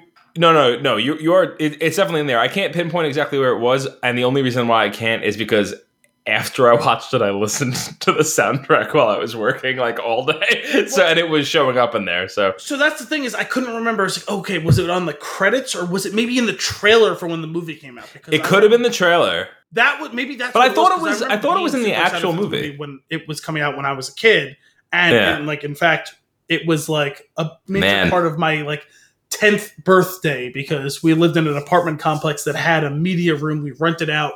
It was essentially a small movie theater there. We rented it out to play the movie, and it was a hit. And I was like, "That's awesome!" I remember because like that was definitely that song was that time, right? 2000, Creed, done, signed, sealed, delivered. And I remember that song being part of this movie, and I was like, "Wait, when was it? Was it in this?" And I was like, "Oh, is it that scene where he's flying with the weird like manta ray ghost things?" Yeah. And that's that other song, It's My Turn to Fly, because it was also equally 2000. Right. Oh man, there's something about this movie. The soundtrack, I mean, I say great, like it's 2000s great. You know what I mean? Like the soundtrack. But what the best part about it is how they do not cut well at all when they decide to start playing the music. And the music comes in at a volume that is far too high for the rest of the movie, and I don't even mind.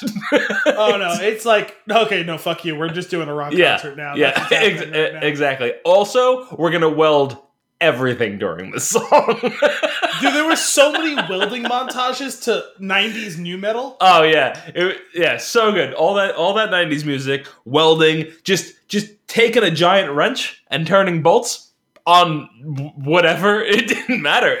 Taking a slightly smaller wrench on other bolts while being fed a sandwich. Oh man, this movie's a treat. It's a treat. It kind of is. Like I'm serious. Like to expound a bit on my Tweet Length review. Mm-hmm. I was like, okay, I remember liking this a lot as a kid. I saw a bit of it, like maybe like in the past year or so, but it was like seriously 10 minutes of it. It was like, does this movie hold up in any way, shape, or form? And honestly, the soundtrack does not hold up at all. Now, oh, no. It holds up incredibly well as a snapshot of that period of time. Absolutely. Because, as we've alluded to, it is the most, specifically the year 2000 movie of all time. But after including the animated haircuts. Including the animated haircuts that moved just a little bit, like enough for like in 2000s, like, wow, that's super realistic, to now where it's like, oh, God, no. Yeah. But I was like, I remember liking this movie a ton when I was a kid. I remember watching it so many times between the years of, let's call it 2000, 2003, and then never again. Mm. And I'm like, I feel like I remember it basically beat for beat, which I largely did. And with the exception of one thing that I realized has never quite been answered for me properly. Okay. There's one central question I have, and I wonder if you guys have it too. Why did the Dredge go after them? Yes, that's my question too. Because of where we were headed. Because they have the thing. They were snuffing us out before we came too powerful. Yeah, because we had the thing. Yeah, that doesn't make any sense though, because The whole point of this is that they've just achieved... Hang on. Sorry, You were go about ahead. to tell me that a year 2000 sci-fi movie doesn't make any sense. There is no argument. You know what? If we're going to review the movie, we're going to review it properly, damn it. So No, that's what we're going to do. Because there are some fairly well written and like Sure. clever I'm things. only kidding. Like there's the writing of this movie is above its station for what it is. You know what I mean? Mhm. And it just feels like the central issue. They like stuck a post-it note on the board like Dredge come and kill everyone for technological advancement.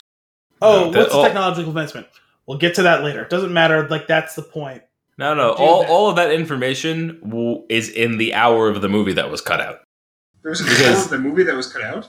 I mean, didn't you watch it? Like, it seems like I we were have. missing a It's just I lot. didn't know if they had ever No. confirmed this. It's not like a legitimate hour that was Okay. cut out. But I was saying, Yes. watching the movie, that was my only issue with it. Really, was that it moves so quickly through like the character building is basically non-existent. It's just like these people don't like each other, now they like each other. These people don't like each other, now they like each other, Yeah. and that's it. And like we're just gonna skip over it. And like and if Actually, for what it was, I thought it did that formula better than other. You know what movie this reminds me of a bit? And it's a movie that's an hour longer than this and still felt like it did less. And it's The Force Awakens. Hmm. It's very similar in its structure and its how they like build like the new characters, right? I thought that this did a better job of satisfying some of those relationship and world building things than that movie did. Oh, I would disagree with that. And wholeheartedly. maintaining a lot of the propulsive pace of we're doing the chase thing where it's like we're here and we're getting chased and then we're there and we're getting chased and we're going here and we're getting chased and it's like somehow it felt more natural in this movie than it did in that one. Like it felt like we accomplished more in less time. No, So I this don't is know. the, this is There might- the Dexter of movies. Chase me! Chase me! I really just wanted the movie to be either like an hour longer or like basically this could have made for a really epic either trilogy or two-parter that was like where they really just kind of they dive a little deeper. Yes. Maybe they don't show their hand until I don't know the end of one of the films or like I mean it's I know I've seen the movie before but like you see everything coming because of how quickly it's moving. That's true. You know, but if you were to slow it down and take your time and build relationships, like those cuts would be a little bit deeper. I mean, You know? don't get me wrong. I would definitely appreciate more backstory on like New Bangkok and like all of that situation and Akima growing up in that and why she is the way she is and why she's so passionate about this cause. A little bit more about what jaded Kale so badly. I mean, sure. The planet blew up in front of his face and like his dad died. that doesn't. See, I was going to say the planet blowing up doesn't seem to be the least of his worries. I will say that while I was there was a small portion of this movie for like 20 minutes. I was like washing dishes and throwing something together, and I had my iPad on the counter next to me while it was playing through something, and was watching it and washing the dishes, and I had to stop. Dry my hands and rewind it to make sure that I heard it right. But Kale says something, I'm paraphrasing here, probably fairly close. Something along the lines of, "Oh yeah, well if it doesn't work out, I'm going to show you how much I'm like my father. I'll leave." And I went, "Oh Jesus!" I was like, Well, what's it called? And I had this as one of my notes of the movie was, again, you know, they probably could benefited from making it a two-part movie. And I was researching this. They were actually planning on making a video game that they swiftly canceled in terms of horrible box office numbers. Anyways, so my Give complaint with me. the movie is that it was too underdeveloped in terms of plot and world building. You don't need to go super in depth with the whole thing with the Dredge, but yeah, I mean, the opening scene is this race of aliens is just literally destroying us immediately, and then the next time we see it is that humans are interacting with this galaxy of aliens, and this is the Mass Effect concept where Mass Effect did a great job of explaining humans' place in the galaxy and all that, and where we stand and why we have issues with other races, but in this one it's like aliens are just dicks. Like, why do they hate humans? There's literally no explanation. And it's literally in the synopsis, like the short little synopsis of, oh, humans have to, deal with aliens hating them after their world gets blown up. You think, like, if they're not all dicks, they feel a little bit of sympathy for us. Like, what did we do to deserve their hate with all this shit? To continue the Mass Effect analogy, they're essentially the Quarians who, it's like, well, you meddled, and now your planet got blown up. But they don't give us a good sense of we meddled or why we pissed off the Dredge. And that's my saying is they did not do a good job of building the world to say what our issues are with the Dredge, what our issues are with the rest of the galaxy, where we stand, and all that. And the movie suffered a little bit for that. The Dredge part, you're right, but the second part of it that you kind of cut me off for was more, well, we're now essentially the refugees of the galaxy, and it's, well, no one likes the poor people who are begging for stuff. And sure, that's wrong. You like you said, it'd be nice if there was a little empathy, like, oh, hey, you lost your planet. Let's help you out a little bit. It's no. You go over there, you dirty scum. Yeah, but the Quarians caused their own issues, and that's why it's a little different. Well, it seems like they're kind of saying the same thing about the humans in this case, right or wrong. But I do. If there's going to be one central underlining problem to this movie, it's they said, and you don't have to explain it in the first 5 minutes of the movie. It's fine. They're like, oh, the Dredge don't like that we've got, this stuff, and it's like, oh, but what specifically? Like, they didn't like that we could create a planet? Because, like, that's what the Titan Project is, right? Yeah. We could create a planet. Why don't the Dredge like that? Because that's... No, there was a line about wherever they were going with tech being potentially threatening to them. That was it. That was all it was. There was nothing more than that. Well, yeah, but there has I'm not saying that. I'm not defending it. But what they were pointing at was that the humans getting more intelligent with what they're building, whatever they were working on was a threat to them. That's all. Yes, but the thing they were working on was the Titan, which was built. That's a secret project, though. They were trying to. But they were trying to destroy it because the only reason they're trying to destroy Titan was not because of what it could do, is because they were trying to wipe out the human race. It really wasn't about the Titan project. But then the failing is, well, what else were they working on that was... I completely agree. Yeah, like, we're not told. We're told at face value that it was a threat to them in some way. And that's what I'm saying. Like, there was a Post-it note left, like, oh, we'll figure that out later. But then they never circled back to figure that out later. They go back to it. I will say I would much rather a movie leave me wanting more than overstay its welcome. Sure, which this did. Which is why, that's your difference between a 7 and potentially a 5, right? Like, if they did this for another hour and still didn't answer any of those questions, 5. Oh, you know what I mean? just like an interminable slog. Right, exactly. It's what's it called? As for character building, it definitely leaves you a little wanting. Goon and Stith are just kind of there to enhance the enjoyment. They're R2-D2 and C-3PO, essentially. As for Kale... If C-3PO had 3 jointed legs. Yes. Let's pause on them for a second, though, because one note that I have on Goon is really striking in this movie.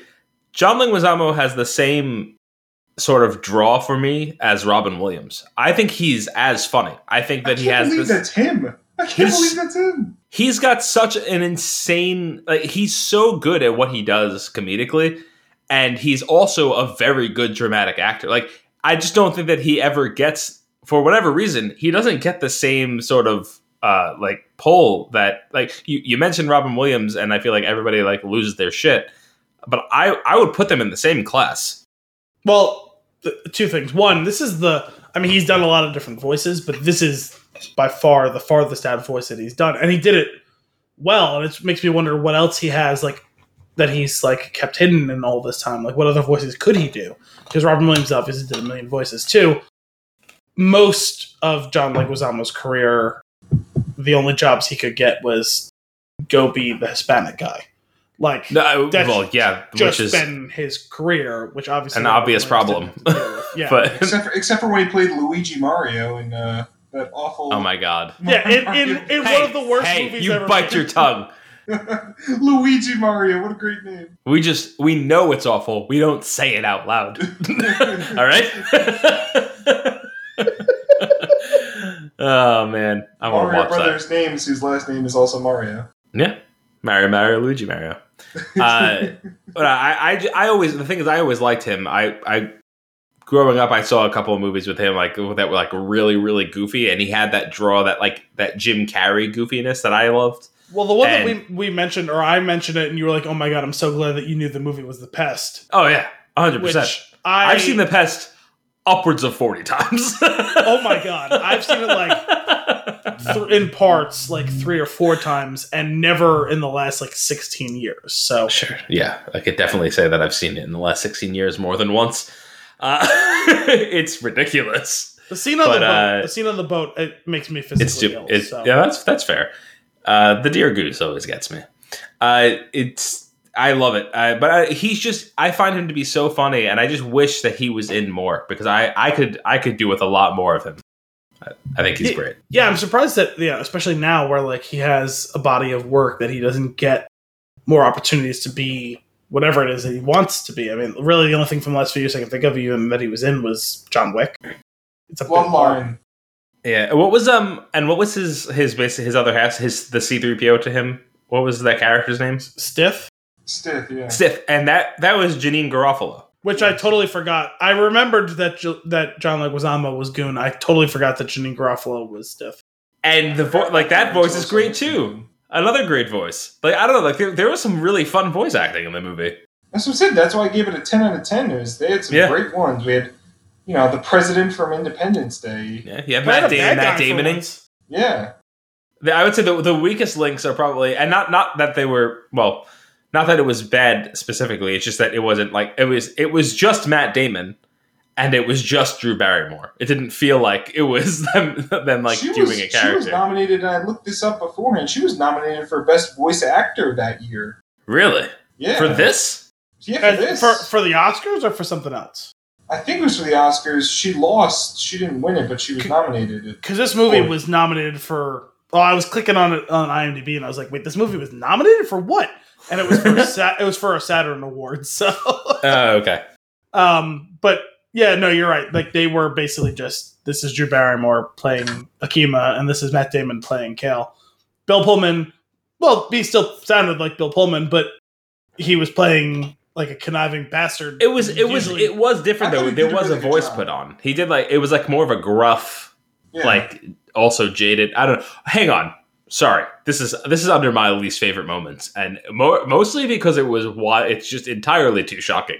And definitely too graphic for PG. Like, this is the scene that pushes the movie into PG-13, and that is the Freed's neck. Yeah, what in the hell? Yes, when he snaps Nathan Lane's neck, because it breaks, for whatever reason, it breaks everything about the movie, and now it just seems like these two characters these two human beings killing each other. Like, it's too visceral. They tipped their cards a little while before that, but for the most part, you're right. They weren't the only people who really died was like an anthropomorphic bug and a bunch of dredgers, just pure energy, and they're the bad guys. Well, and the human race. Well, the entire human race. But hey, listen, some ships flew away. But it's well, again, you haven't gotten that far into Rebels. Earth got. Is what I'm saying. You haven't got that far into Rebels, and it's like it's a thing so when you look back at the Clone Wars show, they picked their spots at times, but for the most part, they were not to the level of a normal Star Wars movie. But they were willing to kill people, especially if they were, they killed 1 million droids. They were willing to kill a handful of clones.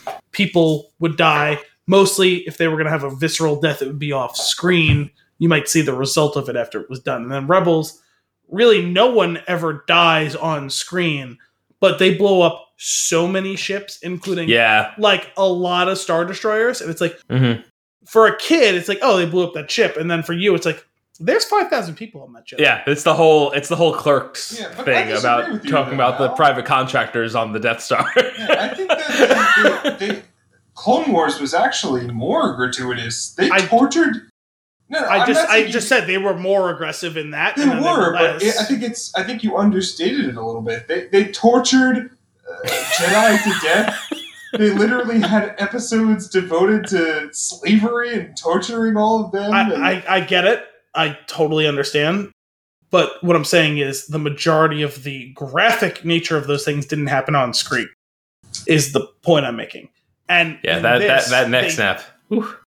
In this, they tip their hands a little while before the pre-death, which is for sure an exclamation point at the end of all of this. But when they're escaping in one of the points, it was when they were when they were docked with New Bangkok, and like Akima gets shot up, and it's like, laser bolt through the shoulder, and there's a hole in her arm, and she's bleeding, and it's like, and blood. Yeah. It was like you watch the laser bolt enter the back of her shoulder and emerge from the front of the shoulder, and there's now a gaping hole there, and the blood seeping below. I was like, oh wow, we're stepping up a little bit from but everyone's okay, everyone's alive, everyone's fine, and he snapped Nathan Lane.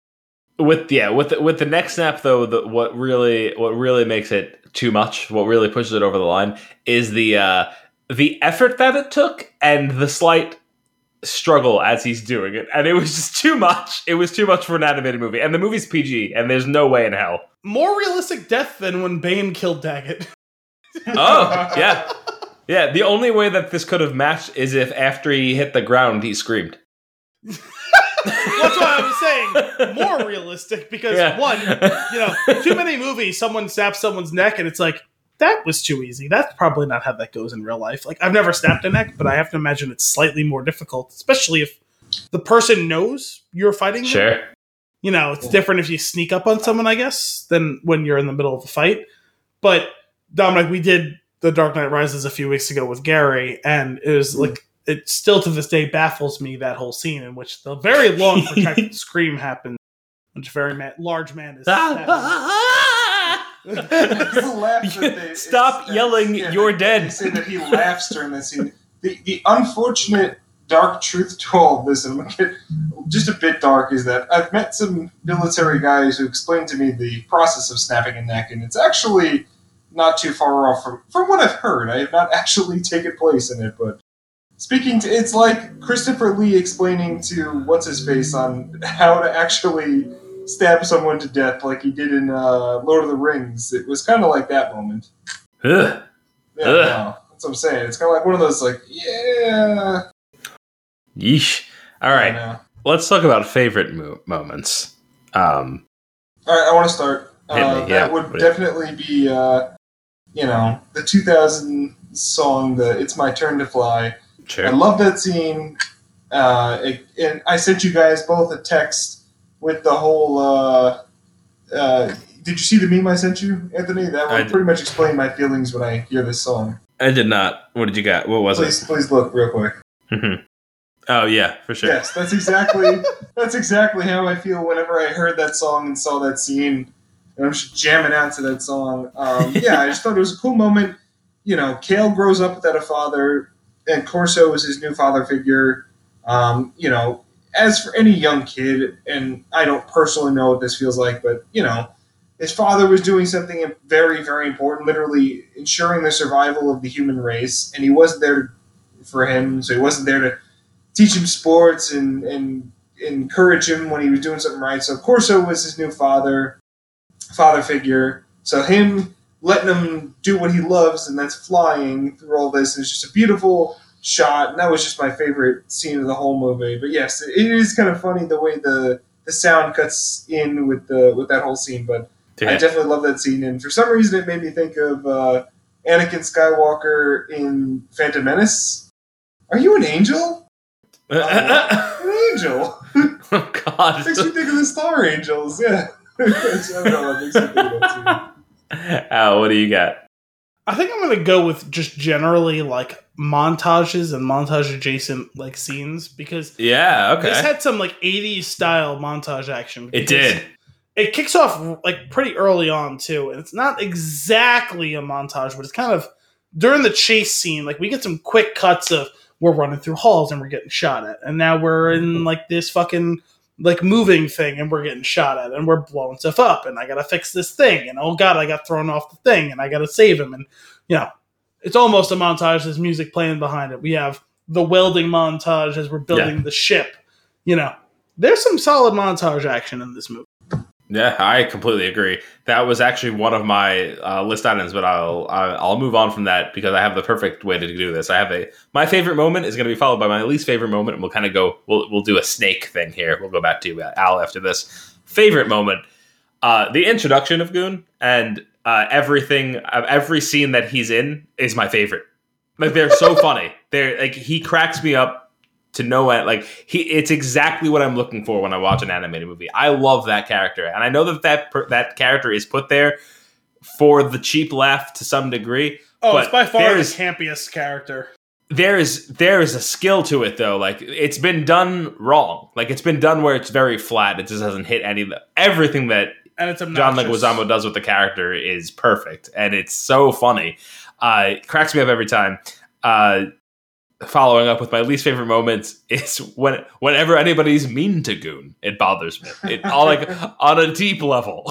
Well, yes, although there's one specific moment.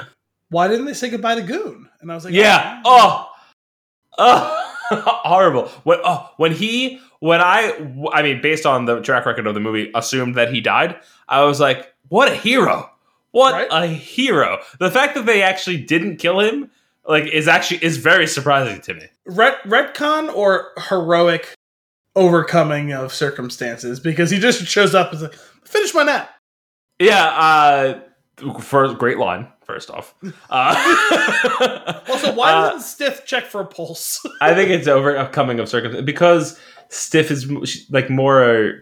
I feel like she's a little bit more hot-headed and immediately reactive to situations. I think it was true to the character to be like emotional and then run in based on what she thought was the case. Well, I just assumed, considering how large and strong she was, that she would have just like slung him across her shoulders and like run in with him. No. She loves Goon. Why they no say goodbye to Goon? Oh man! All right, well, Al, give me a least favorite. Goodbye to Goon? Yeah. So good. You have a least favorite? Also, I love the spelling of Goon's name. Yeah, it's weird, right? It's Gune. Yeah. Stupid. I don't know if I have a least favorite. You know what? It's just kind of like messy how it plays out specifically. And I think this kind of goes to the point you're making of if we were going to make this like a quote unquote like feature length film, we're going to make this a 2+ hour movie.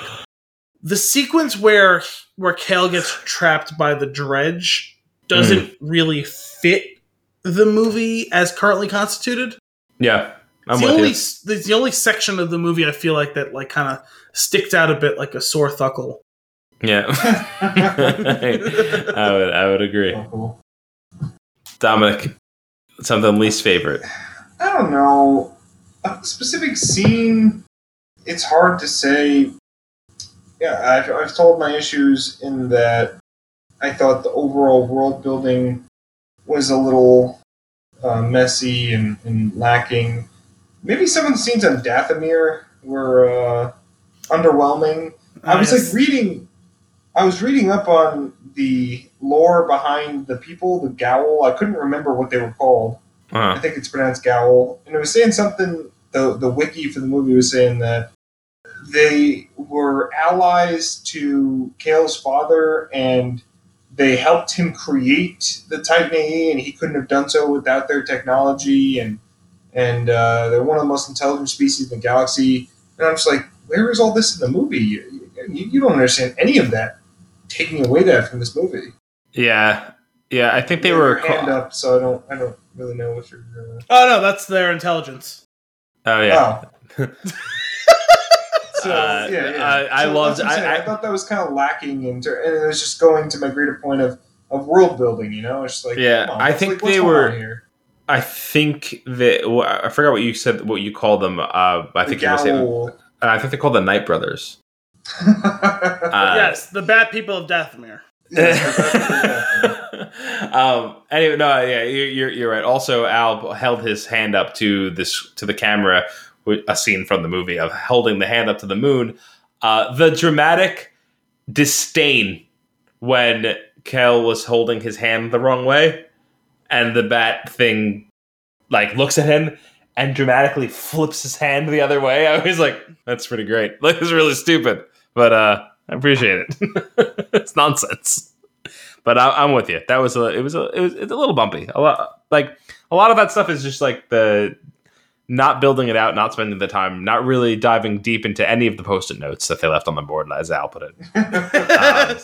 But I have one note here, and I wasn't going to say it because it seems mean, but it sounds meaner than I mean for it to sound, because it's not. I don't really mean this bad, but I have as part of my least favorite moments, Drew Barrymoring, and Go on.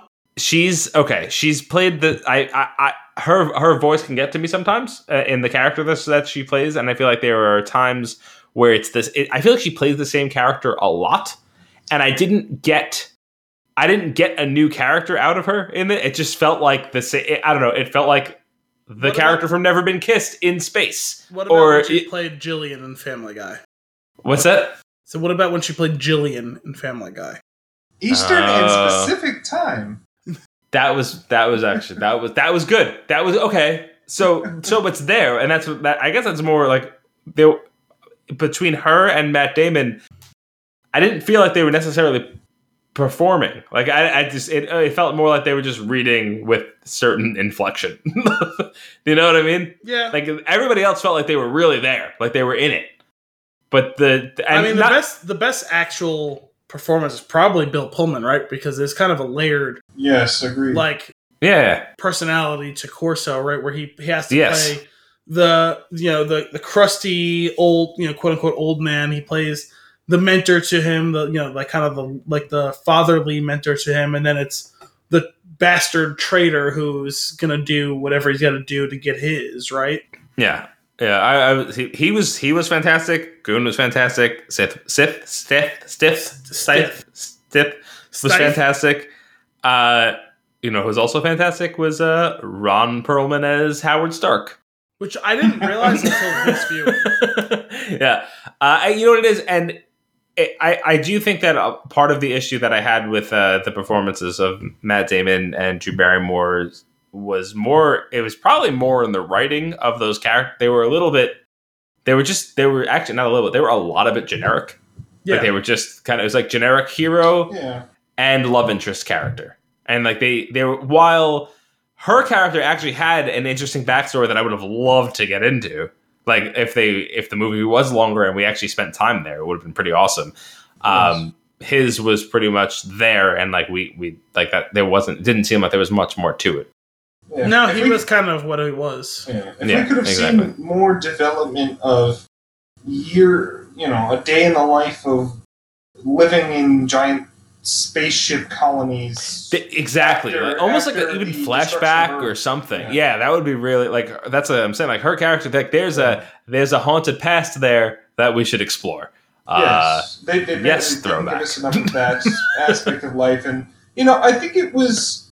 They definitely didn't do enough, and I was reading the comments, because other than me and Al, I didn't really know anyone who saw Titan A. I think maybe Brian saw it, but it's a movie that we never really talk about all that much until this, but, I was reading what critics were saying their complaints were, and, one of the biggest ones was they said, no character development, and I think it was definitely lacking, but I do think one of the subtle things that was actually not horribly done was why it's so important to find the Titan project for Akima, and why Kale's just like, I don't really give a shit, is kind of, Kale grew up in the multi-species stations dealing with his father's friend who's an alien, so he lived around mostly aliens his entire life, so he's just like, all right, this is just life, like, what do I owe to humans? What are humans so important to me?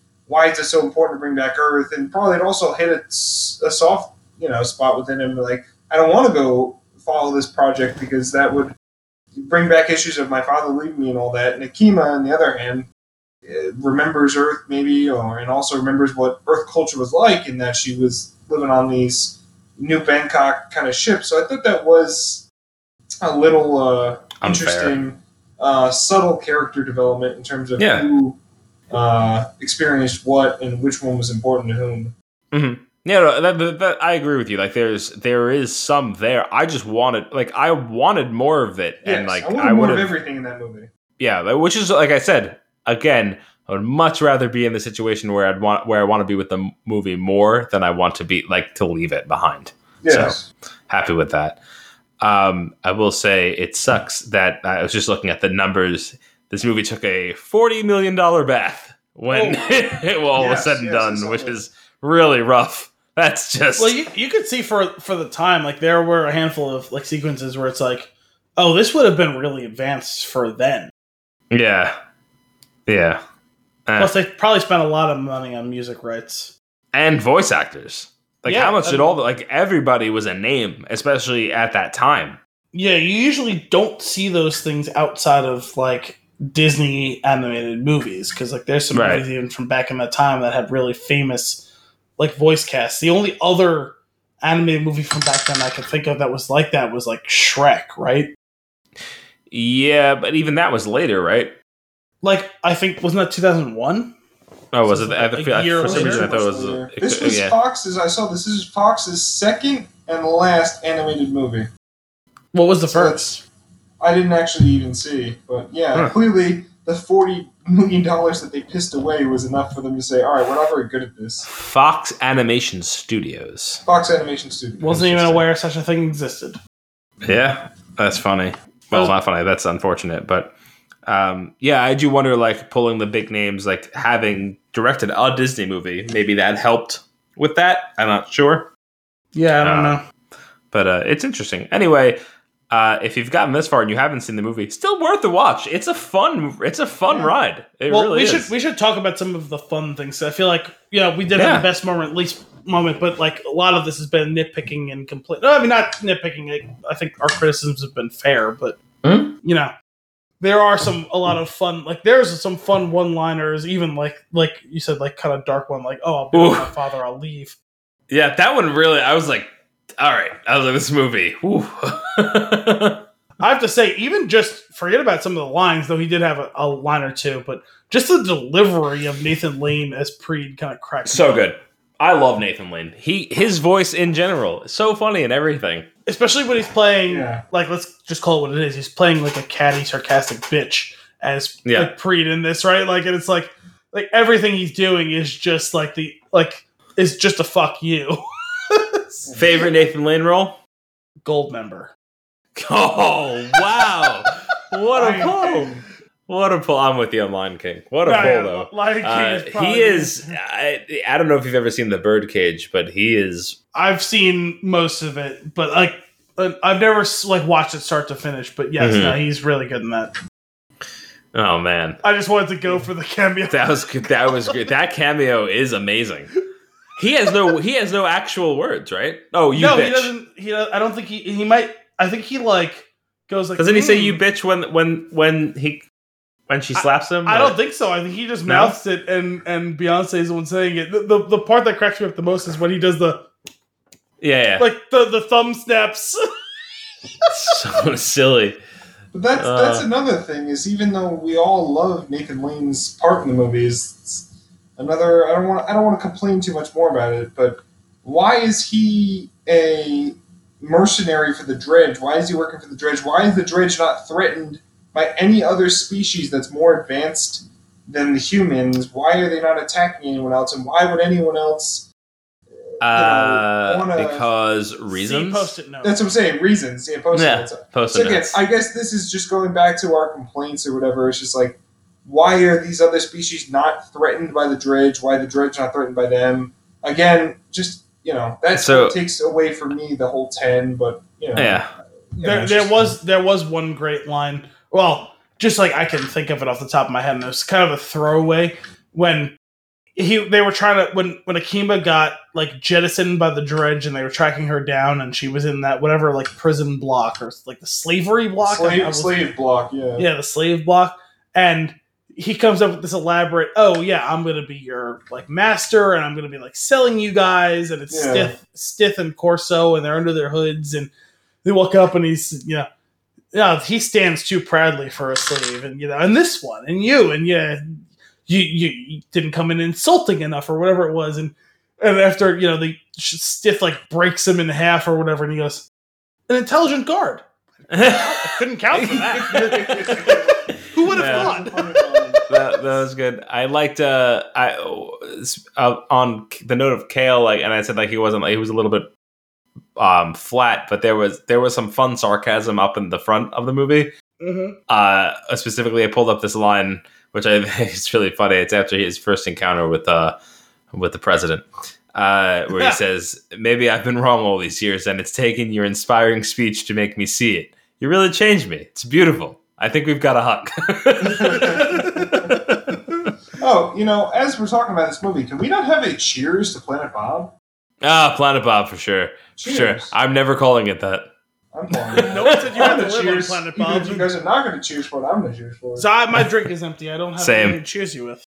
I I forgot about the. I think Bob. You can't name a Planet Bob. Why not? Exactly. You don't know one said you have to live here. So boring that our planet's name is Earth. I actually appreciated at the end of all of it that it said New Earth, parentheses, Planet Bob. Yeah. Yeah. So I find it pretty boring that our planet's name is Earth. I'm scrolling through the IMDb quotes to see if there's anything worth pulling from here, but so far. I'm my nap. That was great. Spaghetti derivative, meatballs, sort of anyway, and Caldorf droppings. Who ate this before you did? Actually, I did think it was funny when he takes his thing and he goes, "Listen, I work a long day or whatever it is, and I don't think it's too much for me to ask that my food be killed before I eat it." So I was looking up other movies released in 2000 and around this time frame. So these fools, like I said, we have Bill Pullman, pretty fresh off of facing the aliens in Independence Day. Why did they not release this movie closer to the 4th of July, for one? For two, they had to compete with The Patriot, Scary Movie.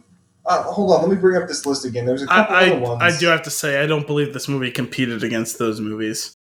In terms of, if you're going to go see a movie at this time frame, which one are you going to see? Yeah, that's what I mean. I don't think it competed against those. This was meant like you take your children to it. You don't take your children to see a scary movie. Again, I know it's not direct competition. I'm just saying. But you could have had a better chance in March. Yes, that's what I'm saying. Is if you're going to go see a movie and you're only seeing one movie every few months or a few weeks, you probably not like to go to another one after you go see this one. Is that what the lesson here is? Don't do big blockbuster animated movies about space, because I know Mars Need Moms bombed like fucking crazy as well.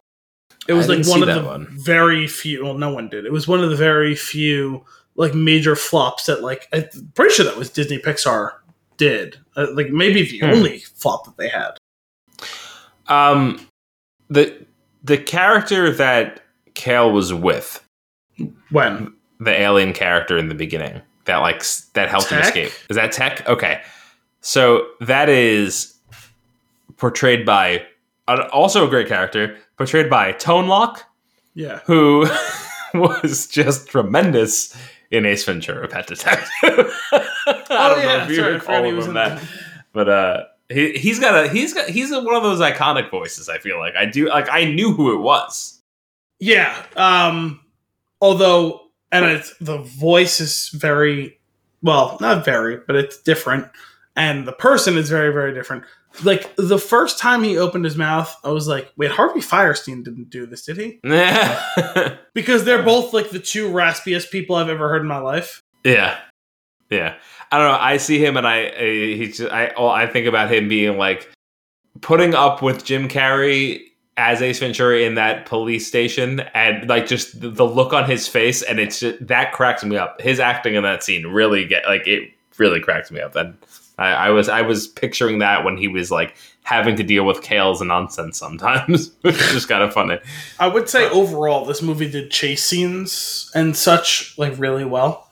Because that first scene in the beginning when the Dredge come into the cafeteria and they escape was actually really strong. The whole even before that, the opening of the movie was awesome with the voiceover, and then followed by the destruction of the planet. That was pretty crazy.